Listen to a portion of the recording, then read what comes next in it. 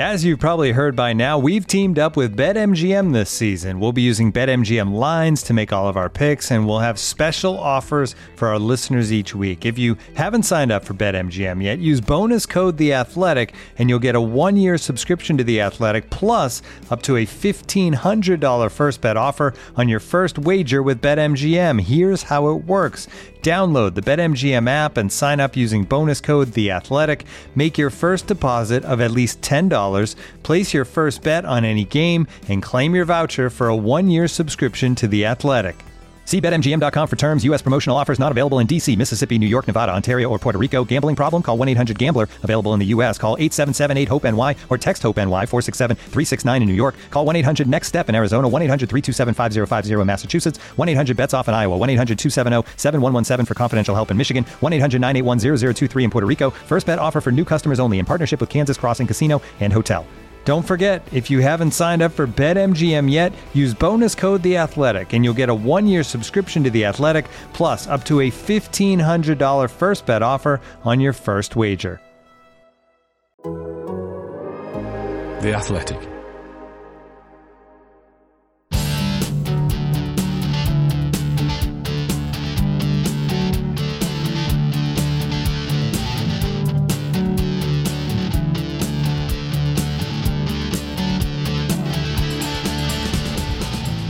Hello and welcome back to Pod on the Tyne, your go-to Newcastle United podcast brought to you by The Athletic. My name's Taylor Payne, and coming up on this week's show,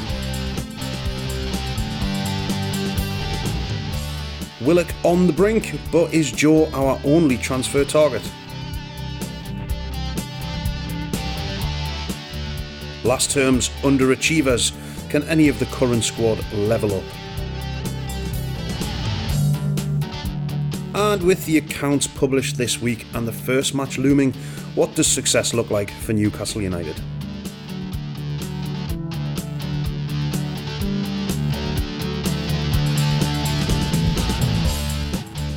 Welcome along to Pod on the Tyne, your definitive weekly podcast on Newcastle United from The Athletic. As I said before, I'm Taylor Payne, and I'm delighted to be joined in typical pre-season trepidation by club correspondent Mr. Chris Wolfe. Hello, Chris. How are you?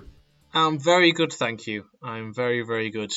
We're still riding. I was going to say we're riding solo, but there's two of us, isn't it? So George is still having. So we're riding duo, are we? He has extended break after his international duty, so he's still off. Yeah, it's just me and you. So it's still the pre-season tour. You've still got most of the youth team involved here, and then the senior players are going to come back next week. That's what we're dealing with. And I imagine he'll be suitably refreshed and suitably grumpy. Yes, exactly. That long summer break has just given him more time to be even more grumpy when he comes back. That's what that's going to be. Oh, man. How are you doing anyway? Are you good? I'm not too bad, thank you. I'm pleased that finally we may have some positive things to be talking about Newcastle United-wise. Yeah, it's weird, isn't it, Chris? Because it feels like lots happened, but then it feels like absolutely nothing's changed. Do you know what I mean? I know exactly what you mean, and also the positive news that we're hopefully talking about is, and this is, so it is currently 1:14 p.m. BST, so at the moment, Joe Willock is not yet confirmed, but as my colleague David Ornstein broke over the weekend, a fee was agreed with Arsenal in excess of £20 million.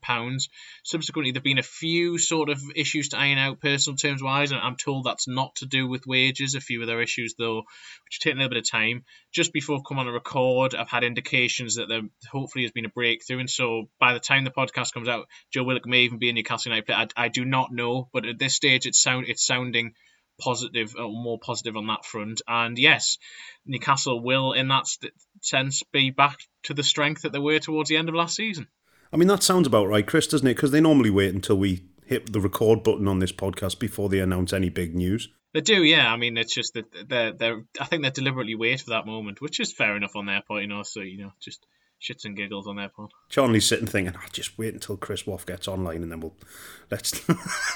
let's piss him off. I very much imagine that, yeah. Yes, I'm surely Charlie spends most of his days plotting your demise. I think that's what it is, Chris. Anyway, before we crack on, big thanks to everyone who got in touch with myself and Chris on the real-time section of the Athletic app and on Twitter. We asked for questions this week, hoping for one or two good ones, and we actually got loads and loads and loads of really good ones. So apologies in advance. We won't be able to cover all of them, but we will throw in a few here and there as we go through this particular episode. Also, if you were listening last week, you'll know all about that great Callum Wilson interview with Alan Shearer on The Athletic. That's definitely worth a read if you haven't seen it yet. And there's lots more where that came from on the site this week. Chris had a look at Jamal Lewis, and more on that later, and the extremely late publishing of the club accounts. And he also teamed up with our third leg, George Colgan, for the inside story on Graham Jones. Chris, Graham Jones, his standing in the world of football certainly gone up over the summer, hasn't it? It certainly has. It's been quite the year for Graham Jones, 2021. Comes back to his boyhood club, the club that he used to come to with his dad, and he speaks to anyone who knows him and they'll tell you that he really does hold a huge affinity to the club. And I think there was one regret when he arrived, was that unfortunately his father was no longer here to actually see him be involved in the club. So he's been in around Newcastle, a turbulent first few months, but then was part of, alongside Steve Bruce, the success of the latter part of the season when Newcastle managed to pull away from the relegation zone. So there was the real lows of Brighton, but then the highs towards the end of the season. And eventually got called up and was there with the England squad as part of the coaching setup there. So George and I spoke to various people in and around Newcastle and England. George spoke to both Conor Cody, and then also when Alan Shearer spoke to Callum Wilson, got in a few questions there about Graham Jones, and I spoke to various of the people who've been in and around Newcastle or been involved with Graham Jones previously to try and find out basically what's happened to him this year. What does he do at Newcastle, the changes he's made, how him and Steve Bruce dovetail, that sort of strange dynamic that was created by him arriving. And yeah, there's a long piece on The Athletic which hopefully people can go on and find out a little bit about Graham Jones and his impact. And of course the club accounts were released this week, Chris, late as usual, and I'm sure there's going to be all kinds of analysis on those from people who are much more worldly wise about those type of things. But what's the kind of general feeling about the club accounts from your point of view? So the club accounts are actually for 13 months rather than 12 months because Newcastle are the only Premier League club who did this. They extended the period to cover the entire 2019-20 season, given that it extended into 13 months. I spoke to Kieran Maguire of the Price of Football podcast and a lecturer on football finance, excellent person to speak to and always brilliant in his insight. He sort of said on that front that he actually thought it made a lot of sense because it included the figures together there, but that sort of it makes it difficult to compare year on year and also with other clubs.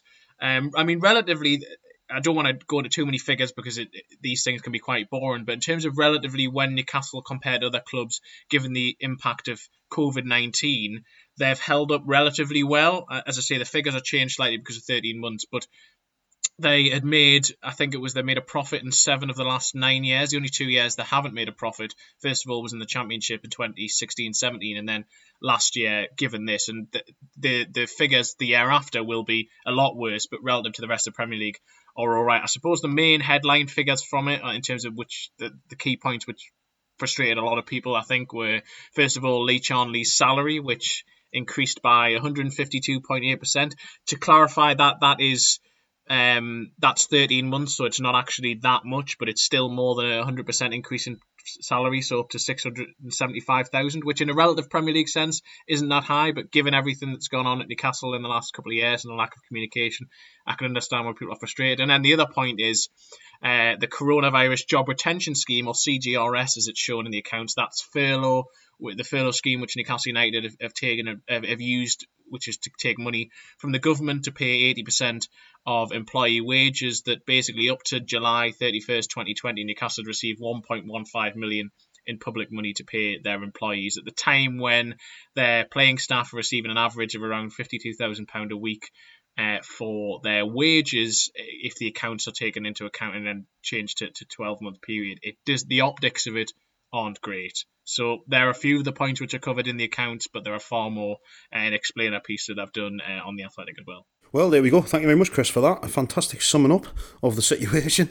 To read all that great content, you will need a subscription to The Athletic. But wait, there just happens to be a great introductory offer right now. So if you subscribe to The Athletic before the start of the new Premier League season, you'll get a 33% discount.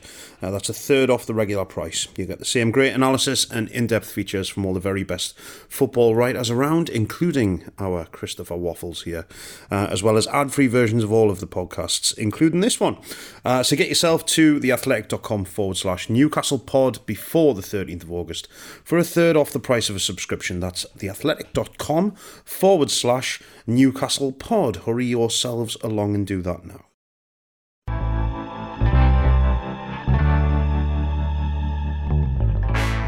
Hello, I'm Mark Chapman. This is what we've got planned for you across the Athletic Podcast Network this season. The Ornstein and Chapman podcast has been rebranded as the Athletic Football Podcast.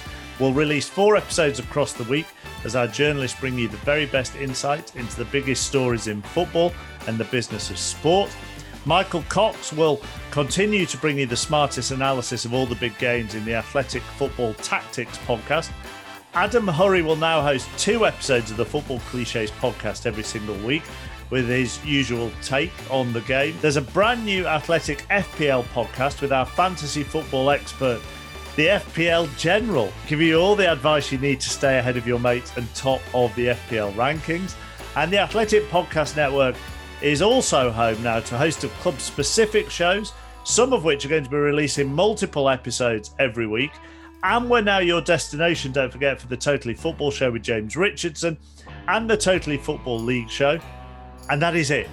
We can't fit any more in. All you've got to do is search for The Athletic in your podcast provider of choice or go to our podcast section on the Athletic app. Not surprisingly, with all of the stuff that I've just mentioned, The Athletic is now the world's biggest football podcast network.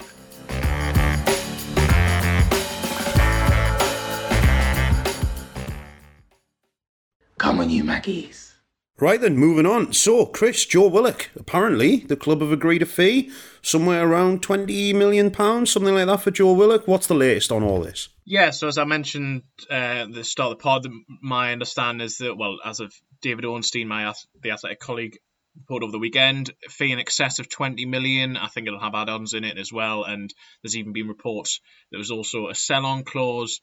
That was agreed over the weekend, but subsequently it took a little bit of time to sort of iron a few bits and bobs out with Joe Willock. Personal terms told not really to do with wages, a few other issues, but it's sounding like just before we came on air that it was going to be, it looks like it's going to be sorted. So it may even be sorted by the time this podcast comes out. I mean, it may not be, but certainly as of the time of recording, things are sounding very, very, very, very positive on that front.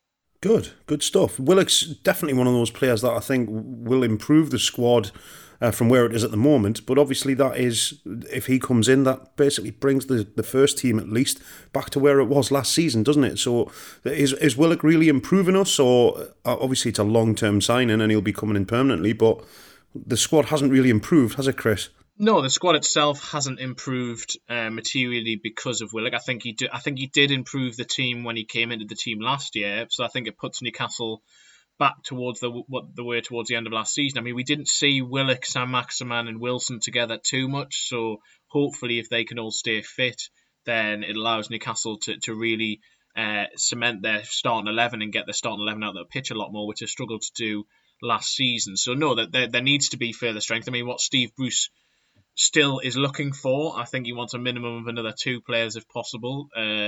Number 6 is what I'm told, a sort of combative midfielder, someone with a bit of energy, a bit of bite. I mean, essentially, it sounds like Isaac Hayden, really, but that sort of a player anyway. Sort of a double pivot midfielder, sort of somebody like that, Chris. Yeah. Someone who could fit into a double pivot, but actually playing a single pivot, I think. Wow, a single pivot. You're mad, Chris. Oh, God. That the 5-3-2 formation they played towards the end of last season is what they've played all the way through pre-season, is what I'm told they want to play this season as well, and that's where a lot of their transfer business is focused on players who can fit into that. So the other player you'd ideally like is a centre-back, potentially a left-sided centre-back, although I'm told they don't have to be left-footed. And they did want Axel Tuanzebe. They put in a loan inquiry. It's a great name, that, isn't it? It is a great name. It's a really good name. I'd sign him based on his name alone. I've never seen him play, but that's amazing. But he's ended up going back to Aston Villa, I think, for the third time he's gone on loan there. Newcastle, I think, will put off a little bit by the loan fee that Man United were asking for. So they're still looking on that front. I think that more signings will follow, but they're likely to be loan deals. The suggestion, certainly from the recruitment department, has been that Newcastle could maybe afford one permanent deal, which obviously will be Joe Willock, and I think they've really stretched the budget in many ways to do that. They've found money from elsewhere for that. And then they're likely to try and take advantage of the 2 loan slots if possible. It's interesting, isn't it, Chris? Newcastle over the last few seasons seem to have loaded up their squad with wide midfielders and wingers, and are now insistent on playing in a formation without any wingers or wide midfielders. Well, exactly, very much. I mean, there's an interest in the programme at the weekend for the Norwich game. There's an interview, really good interview. Tom Easterby, the club reporter, has interviewed Ryan Fraser for the programme, and he says that he is basically learning how to play as a number 8, because that's why he's been playing, and that's why he's most likely to get at the team this season. And Ryan Fraser, what do you think of Ryan Fraser? Winger, pace, really good at crossing the box, and suddenly he's having to think in different positions. So it's very strange, isn't it? I mean, there must be some sort of grand plan reasoning behind it all, I would hope. So, Chris, this brings us nicely onto our first question. Tom Zima, or Zima, I don't know. Potato, tomato. Is Newcastle paying an inflated price for Willock based on unsustainable production, or does the price within reason even matter based on the seeming lack of alternatives? I think it's an interesting question. I do think that the price increased dramatically during the final few weeks of last season when Joe Willock scored 7 and 7. Yeah, that will happen. Which is an unsustainable rate, and that's where I feel for Joe Willock a little bit coming back to Newcastle in that sense, and that there's going to be sort of unrealistic expectations that he's never going to be able to fulfill in that sense, and I hope that I'm sure people will accept that and realise that. But if he doesn't score in the first 6 or 7 games, then suddenly say, they've signed a player and doesn't score a goal. I just think that in the current market, given that he's England qualified, given that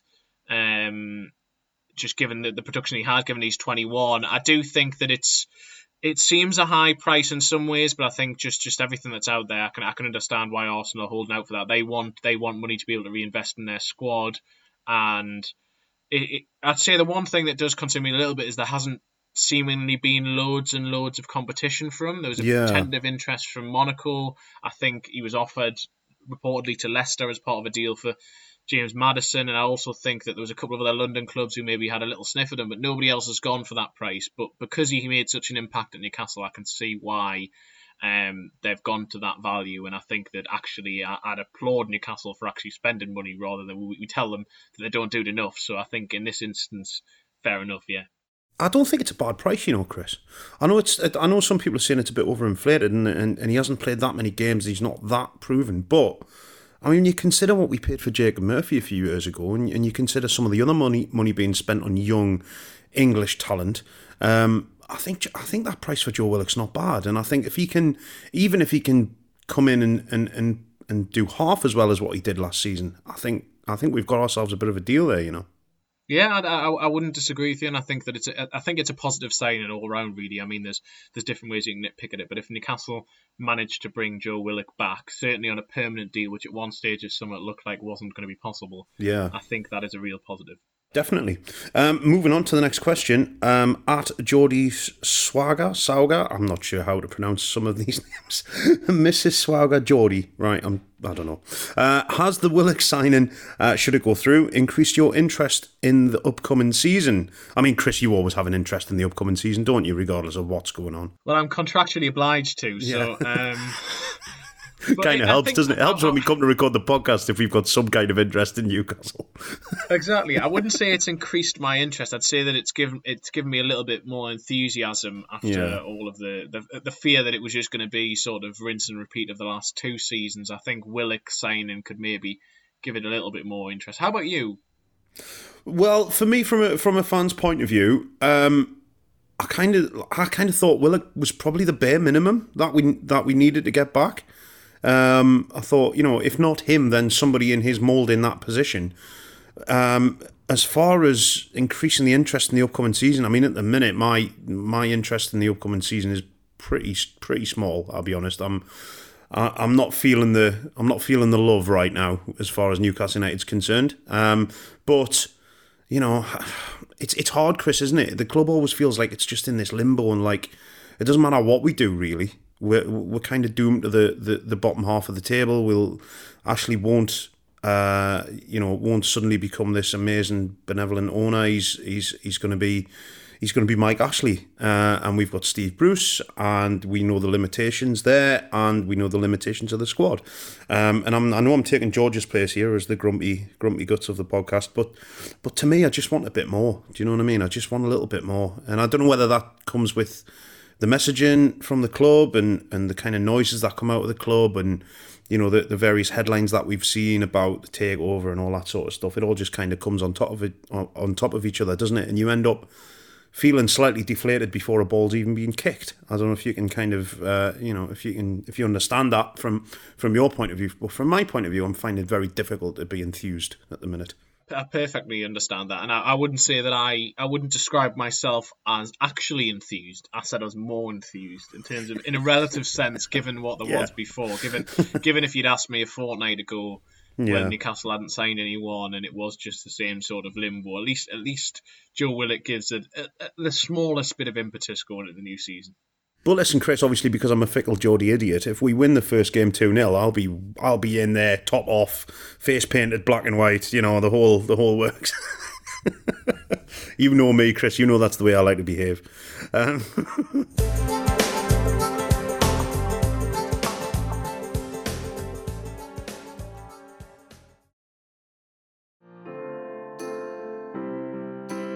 This episode is supported by Season 3 of FX's Welcome to Wrexham.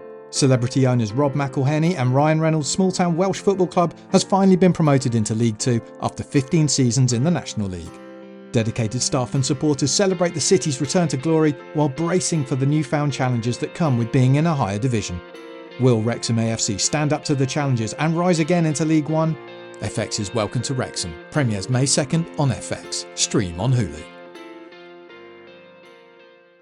This episode is brought to you by Michelob Ultra, the official beer sponsor of the NBA. Want to get closer to the game than ever before? Michelob Ultra Courtside is giving fans the chance to win exclusive NBA prizes and experiences like official gear, courtside seats to an NBA game, and more. Head over to MichelobUltra.com/courtside to learn more.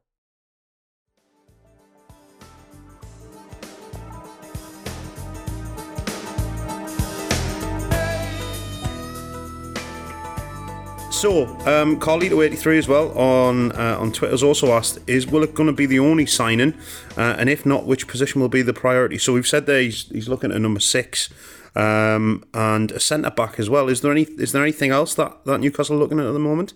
They're what I'm told are the priority positions. I know a lot of people out there think that Newcastle need to sign a forward. We asked Bruce about this a couple of weeks ago, and he'd sort of almost suggested that he thought that they were well covered in that position. But given that Andy Carroll is no longer in Newcastle play, you can argue what impact Carroll actually had. Means he's a free agent, doesn't it, Chris? He's a free agent, yeah.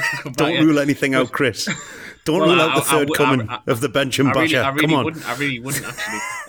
But given that Newcastle are actually one number down, it does seem a little bit strange. But he's prioritising elsewhere, and I think the next focus will be on a centre back. Kel Watts has just gone out on loan to Wigan Athletic. He did quite well in early in pre-season. I think Steve Bruce said he was impressed by what he'd done, but it was always a case with Kel Watts as he would come back, and when Newcastle had players away who were still on holiday after international duty, that he would play a little bit. Then once they came back, was always likely to head out on loan again. So with Florian Lejeune having left, and Newcastle looking to play 3 centre-backs, Steve Bruce wants another one. I mean, in theory, he actually still has quite a few who can play there, although Paul Dummett is injured at the moment. He has Fabian Schär, he has Federico Fernandez, Kieran Clark, and then he also has Emil Kraft, who's been playing as a right centre-back, and I think he's going to play there more and more this season, particularly if they're playing with 3-man central defence. And also Isaac Hayden's even played there at times, right, so he has quite and even John Joe Shelby at times as well.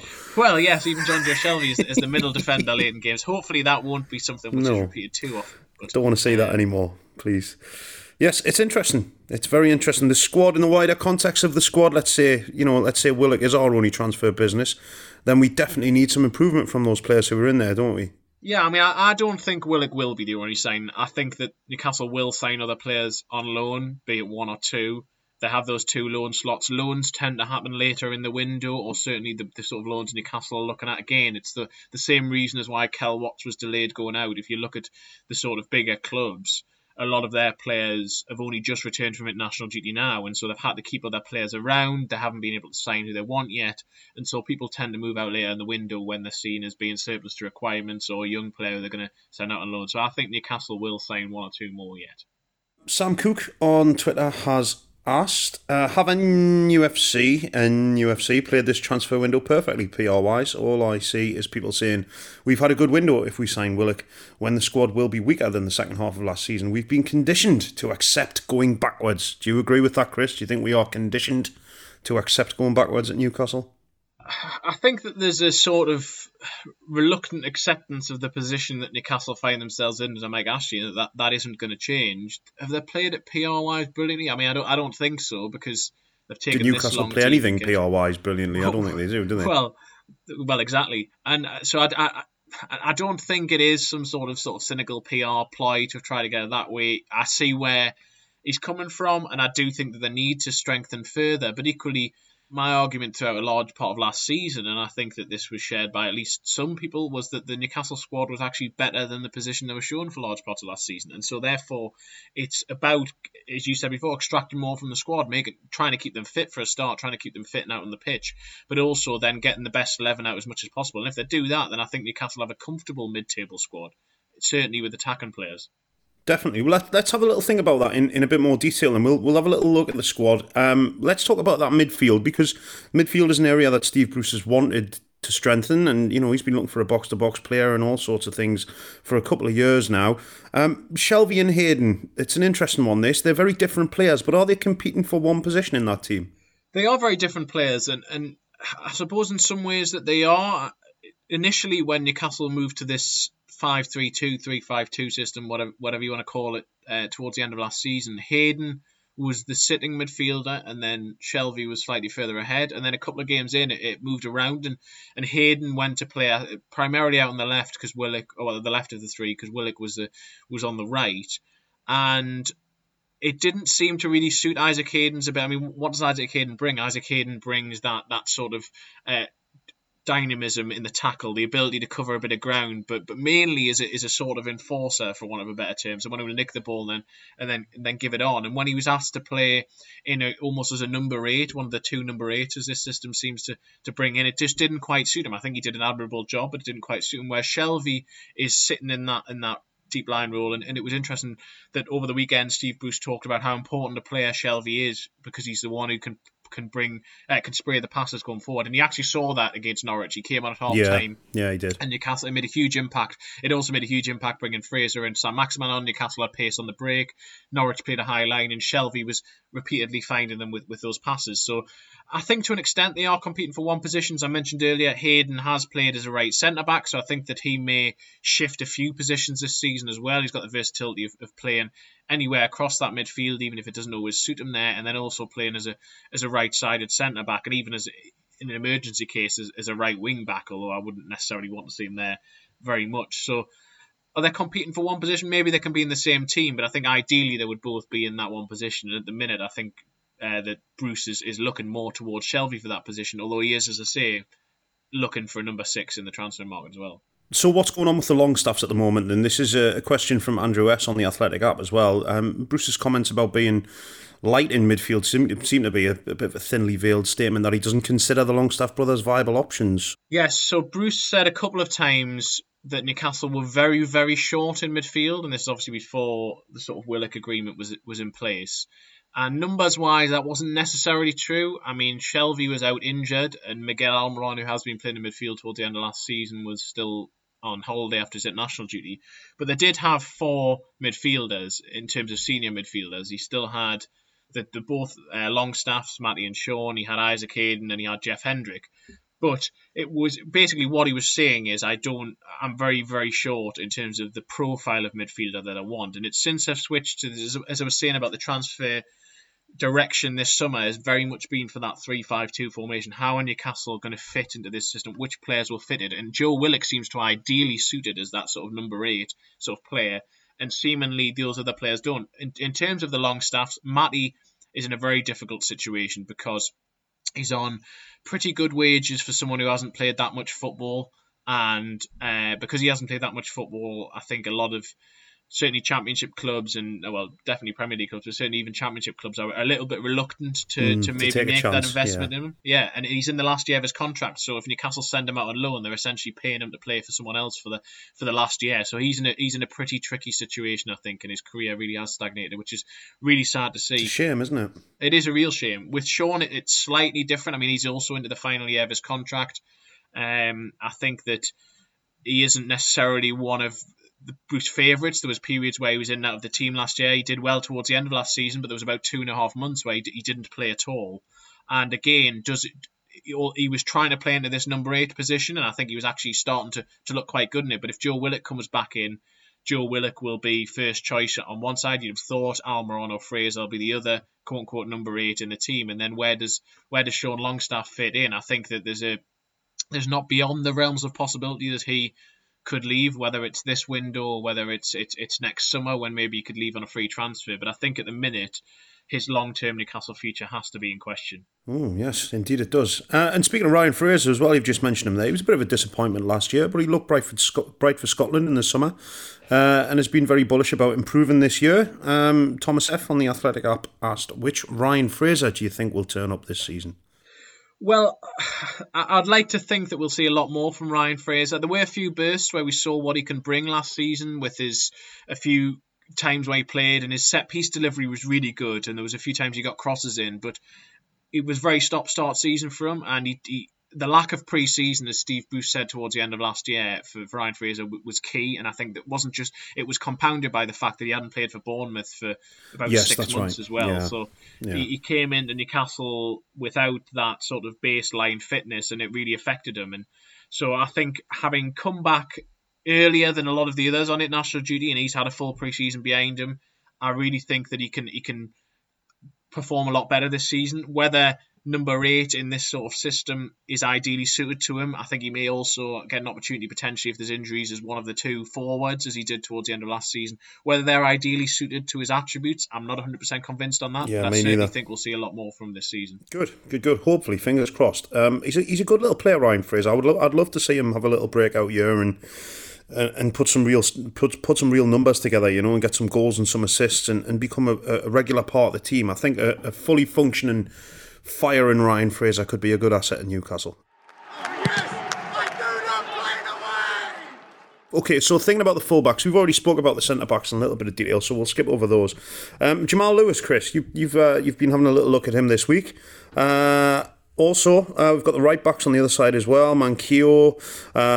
Those guys need to progress as well. But Jamal Lewis, what's going on there with him? Because he kind of flattered to deceive last year a little bit, didn't he? And there was times he was in the squad and out of the squad, and I'm not sure whether Steve Bruce quite fancies him just yet. It was a difficult year for him. He came in with a lot of positivity, and I think that, he's admitted himself that the change in the way that Norwich played to the way that Newcastle played for the majority of last season, he came from a team who tried to basically let him attack whenever he wanted and who had a lot of the ball, and he came to a Newcastle side who tended to sit offside, and defensively I think he struggled. I think particularly when Alan Saint-Maximin was down his side, they sort of struggled for cover on that side. But then he also had he contracted COVID, which wasn't revealed until later on in the season, and then also he had a bit of a hernia problem, which was only operated on after the season finished. So I think there was various different factors. Also you've got to remember, and we sometimes forget the human element, that Jamal Lewis moved away from home for the first time during lockdown, essentially. Difficult for a young lad. That can't have been easy, I'm sure, and to have moved away up to here with everything that was going on, and particularly struggles on and off the pitch, contracting COVID. So I think that we will see more from him going forward. I actually think he should be ideally suited to being a wing back. He hasn't been in the side. I think that suits him more in many ways to being a full-back, because it maybe takes away some of that defensive responsibility from him.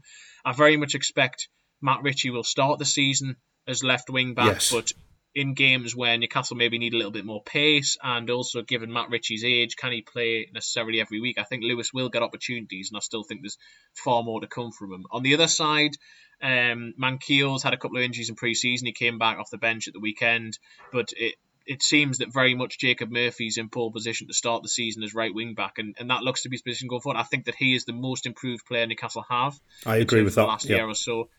Developed into that right wing back role really well. I think he's really improved defensively, because first half of last season he was struggling, but he's brought a lot more know-how and sort of nous to that position. Signed a new contract, and you can just it sounds sort of cliched in many ways, but when you actually just watch the videos, there was a video that the NUFC TV did with him over the summer where they were showing photos of him when he was young and also playing for Newcastle, and just that passion really does shine through, and it can't help but sort of make you just warm to him even more. And I really, really hope that Jacob Murphy continues to do well, because I think he's brought a heck of a lot.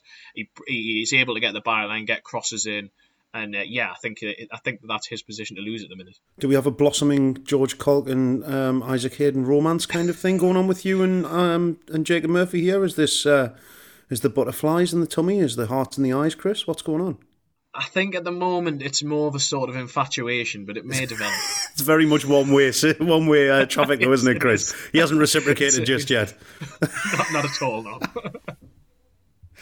Fair enough. We'll see how that develops then over the season, Chris. You can let us know. Well, I will do, and hopefully, Jacob, if you're listening, then wink, wink. Hit Chris up, give him your digits, I believe is what the young people say these days. Goalkeepers. Freddie Woodman's been playing quite a bit. We've had some awful luck with injuries and illnesses and all sorts of stuff. Carl Darlow testing positive for COVID. But Freddie Woodman, it's been nice to see him get a chance between the sticks. He's been a talent on the radar for a number of years now. England youth player, and won the World Cup as well, didn't he, with England youth team? And he's a good talent. Is this a chance for him to stake a claim for that number one shirt, Chris? Could you see him usurping Martin Dubravka? I don't see it in the short term. I mean, as well as having written about Jamal Lewis in recent weeks, I wrote about Freddie Woodman when it first became clear that he was going to be playing for a large part of pre-season. He was on the verge of signing for Bournemouth on loan. He was down on the south coast ready to actually move there. And then with Martin Dubravka already out with a foot injury, he broke a bone in his foot. Carl Darlow then contracted COVID-19, and then subsequently Freddie Woodman had been brought back up, and then both he and Mark Gillespie had to isolate. So in pre-season, Newcastle actually had Dan Langley starting the first couple of games, and also had a 16-year-old goalkeeper on the bench because they had so many issues. Incredible. But subsequently come back, then the last couple of games, Woodman has started.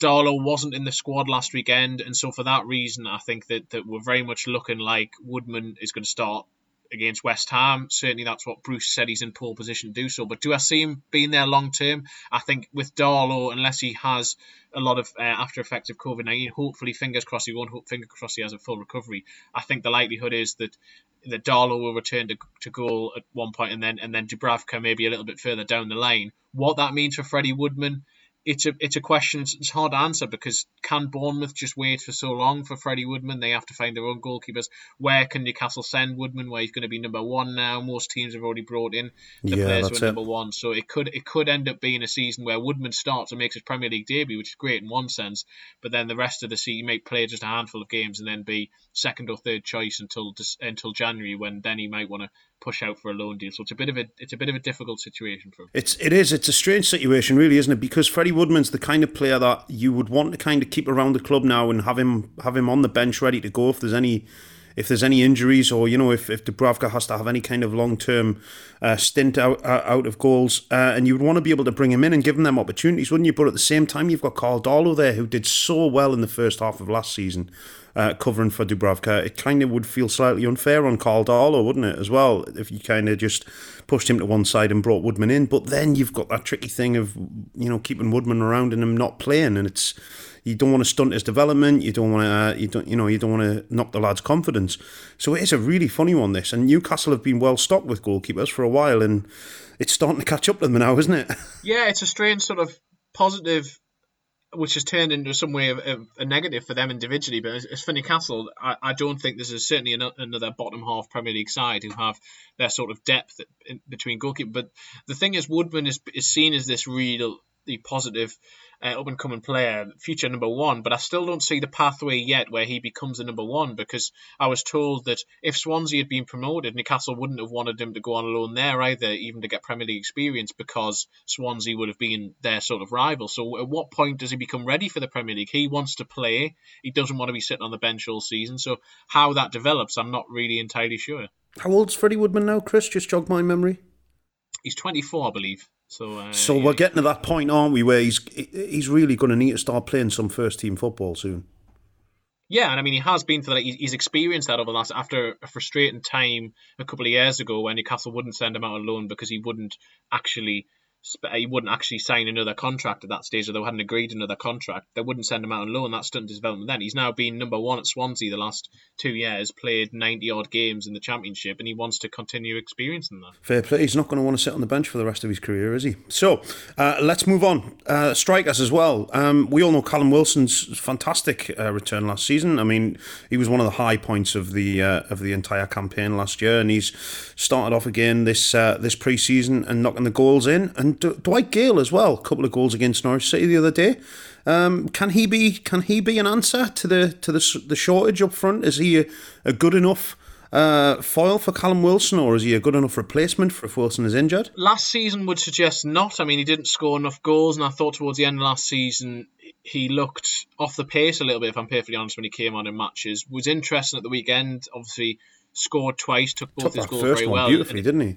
He did, yeah, really good finish. The second one as well, sort of instinctive finishes too. And Steve Bruce again said something about pre-season there, and that Gale hadn't had a pre-season for the last couple of years. He had picked up injuries at that point, and maybe that did affect him physically. I'm a little bit sceptical as to whether he is definitely say if Callum Wilson was to, God forbid, pick up a serious injury, then would you want Dwight Gale leading the line regularly in the Premier League? I don't think, given what he's shown over the last year or two, that you would. But he could be a good backup striker though, can't he, Chris? He could do a job as a backup striker. Yeah, I think coming on late in games, particularly if Newcastle are going to play this sort of way, give him a bit of support up front, I think he could be a decent backup striker. And I also think that sometimes he doesn't get the respect maybe he deserves. I thought that last season it was curious because Steve Bruce over the last 2 years has kept talking about how much he likes Gale and rates him and how he's tried to sign him before, and then he didn't really give him the opportunity. Didn't play him. Perhaps that was because of these fitness issues then. Perhaps that's part of the reason why he didn't feature as much last year. But he was given a new contract towards the end of last year, which I think a lot of people queried. But if Newcastle don't want to spend money on a striker to even bring in someone of maybe the equivalence of Gale, you'd be talking 10, 15 million, which they just simply don't have. That's fair. And also, obviously, the question on everybody's lips, this is the one thing that everyone wants to know. Where does Jeff Hendrick fit in to the team this season? Do you see him playing as a striker? He's been deployed there a couple of times in pre-season. Are we looking at 35 or maybe 40 goals from him this year? Do I see him starting as a striker? No, it was made clear by Bruce and the club that when he came on at Rotherham to play up front, and did score actually, he was a very good header to be fair on him. That was very much absolutely. That was very much just out of necessity because Newcastle had a few issues that week. Sam Maximin was out ill, and then they also had Wilson was out injured, and Almiron wasn't back yet, and so they were deprived of a few players. Yeah. But Hendrick, I think, is very much going to be a squad player in midfield. He can cover a few positions there. If Willett comes in, he's certainly not going to be a starter, but I think to have someone on the bench, albeit as I'm sure a lot of Newcastle fans see, is an underwhelming presence. I suppose the fact that he can cover quite a few positions, even striker maybe, works in his favour. So not 35, 40 goals this season from him then, no? Don't say that. Just the 20. Oh, right, okay. Well, it's a bit of a disappointment, but never mind. So, Chris, how about youngsters as well? Charlie J on the Athletic app has asked, can we see Bruce bringing in any youngsters? Is Elliot Anderson going to be around the first team, or will he go back to the under-23s?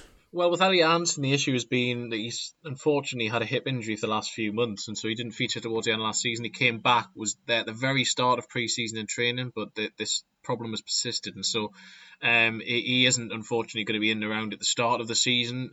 I think they ideally would like for him to go out on loan, but that may be in doubt now as well. Certainly, I think that those close to Anderson wanted him to, because I think that he needs game time. But someone who has impressed during pre-season is Joe White, who's another 18-year-old attacker midfielder. He played in a couple of the matches, came on and did really, really well at Burton, and then started at Burnley in the behind closed doors game, and he's shot up in size over the last sort of 6 months or so, and he's got a really, really good pass on him.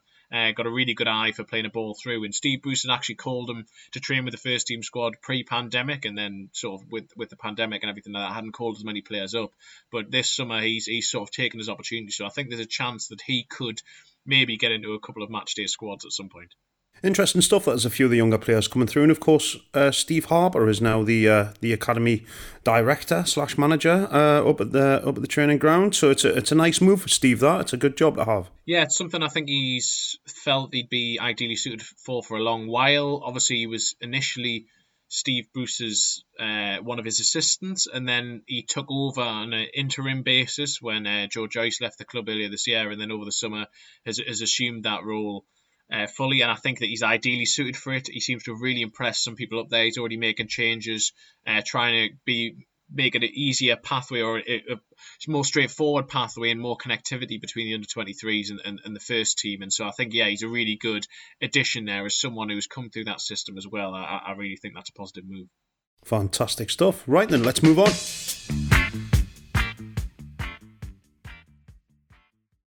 Looking for an assist with your credit card, but can't get a hold of anyone? Luckily, with 24/7 US-based live customer service from Discover, everyone has the option to talk to a real person anytime, day or night. Yep, you heard that right. You can talk to a real human in customer service at any time. Sounds like a real game changer if you ask us. Make the right call and get the service you deserve with Discover. Limitations apply. See terms at discover.com/creditcard. Looking for an assist with your credit card but can't get a hold of anyone?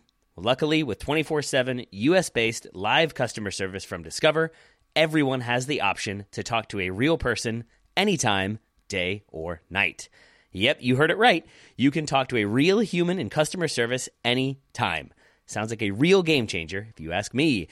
Make the right call and get the service you deserve with Discover. Limitations apply. See terms at discover.com/creditcard.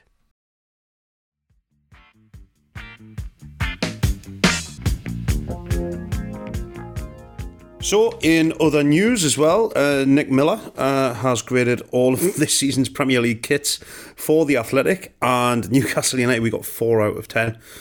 We were kept off the bottom spot by Chelsea, who got 3 out of 10, so second worst kit in the Premier League this season.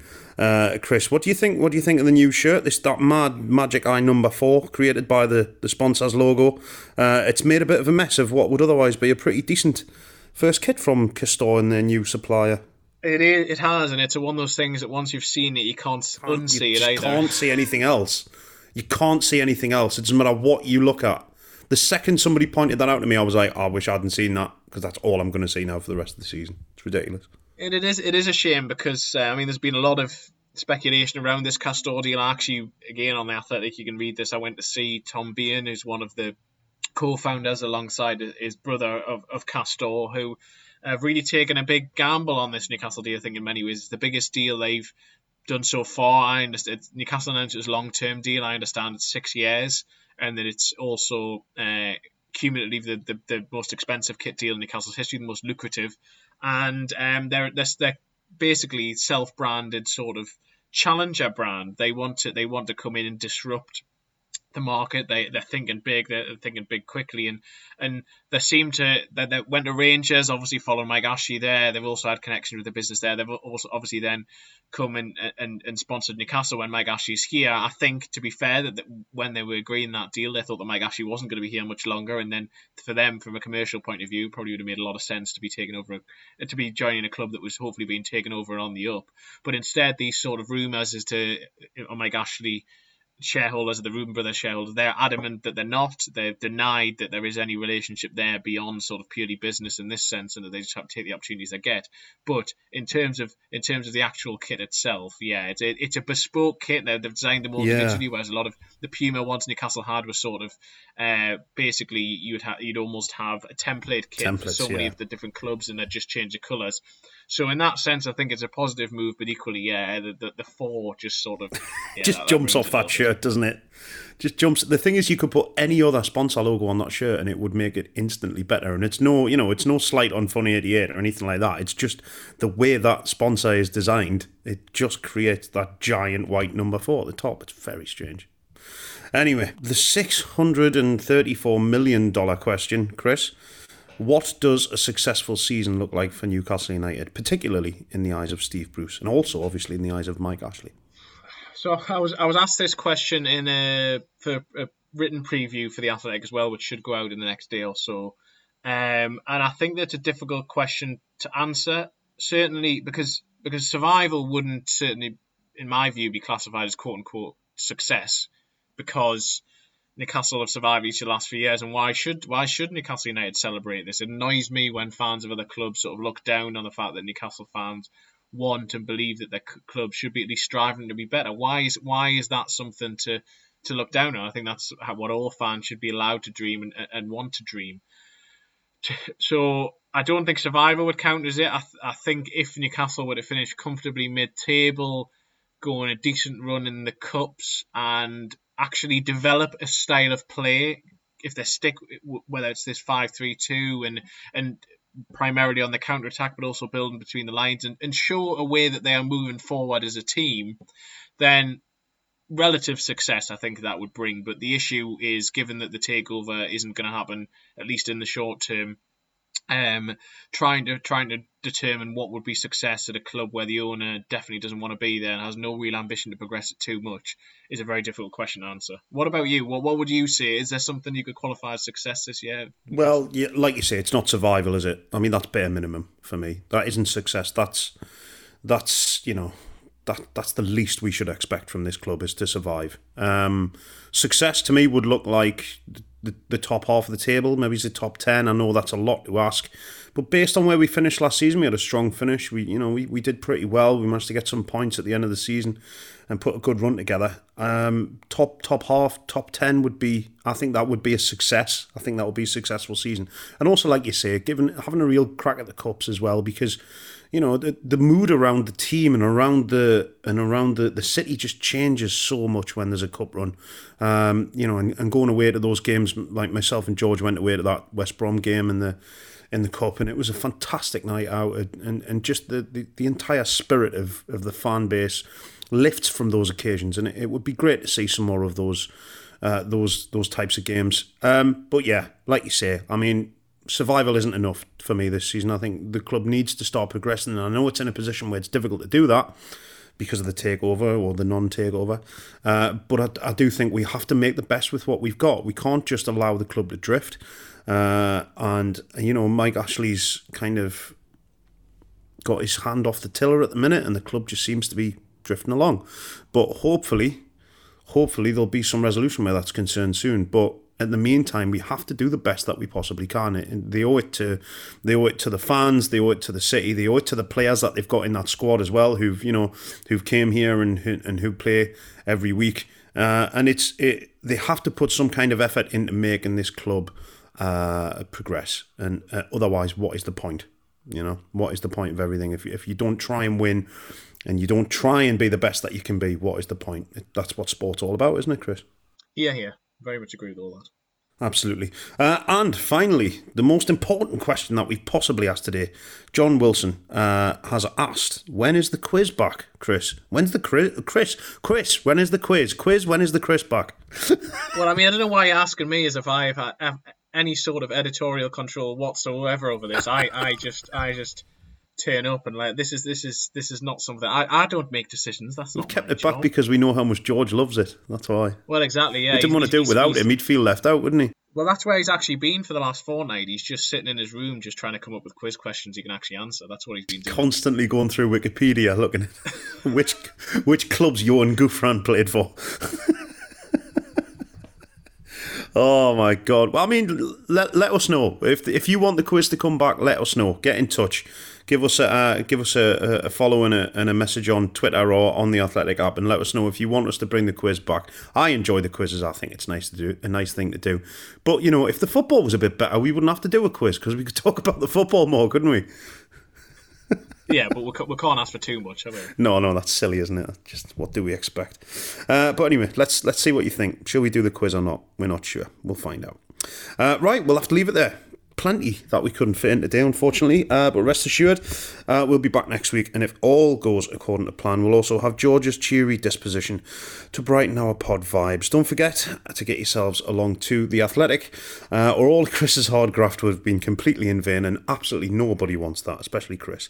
Here's that offer again. For subscriptions, if you subscribe to The Athletic before the start of the new Premier League season, you'll get a 33% discount. That's a third off the regular price, and you'll get the same great analysis, in-depth features, and meat-related chat from Chris Waff, and all the other very best football writers around, as well as ad-free versions of all of the podcasts, including this one. So get yourself along to theathletic.com/Newcastle pod before the 15th of August for a third off the price of a subscription. That's theathletic.com/Newcastle pod. That's it. Thanks a lot, Chris. Good to see you, mate. Thank you very much. Good to see you as well. Happy new season.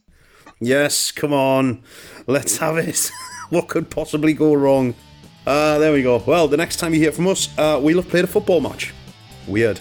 And even after the last 45 minutes, we can't really say much more than that. Fingers crossed there. Look after yourselves. Cheerio. Take care. We'll see you soon on Pod on the Time.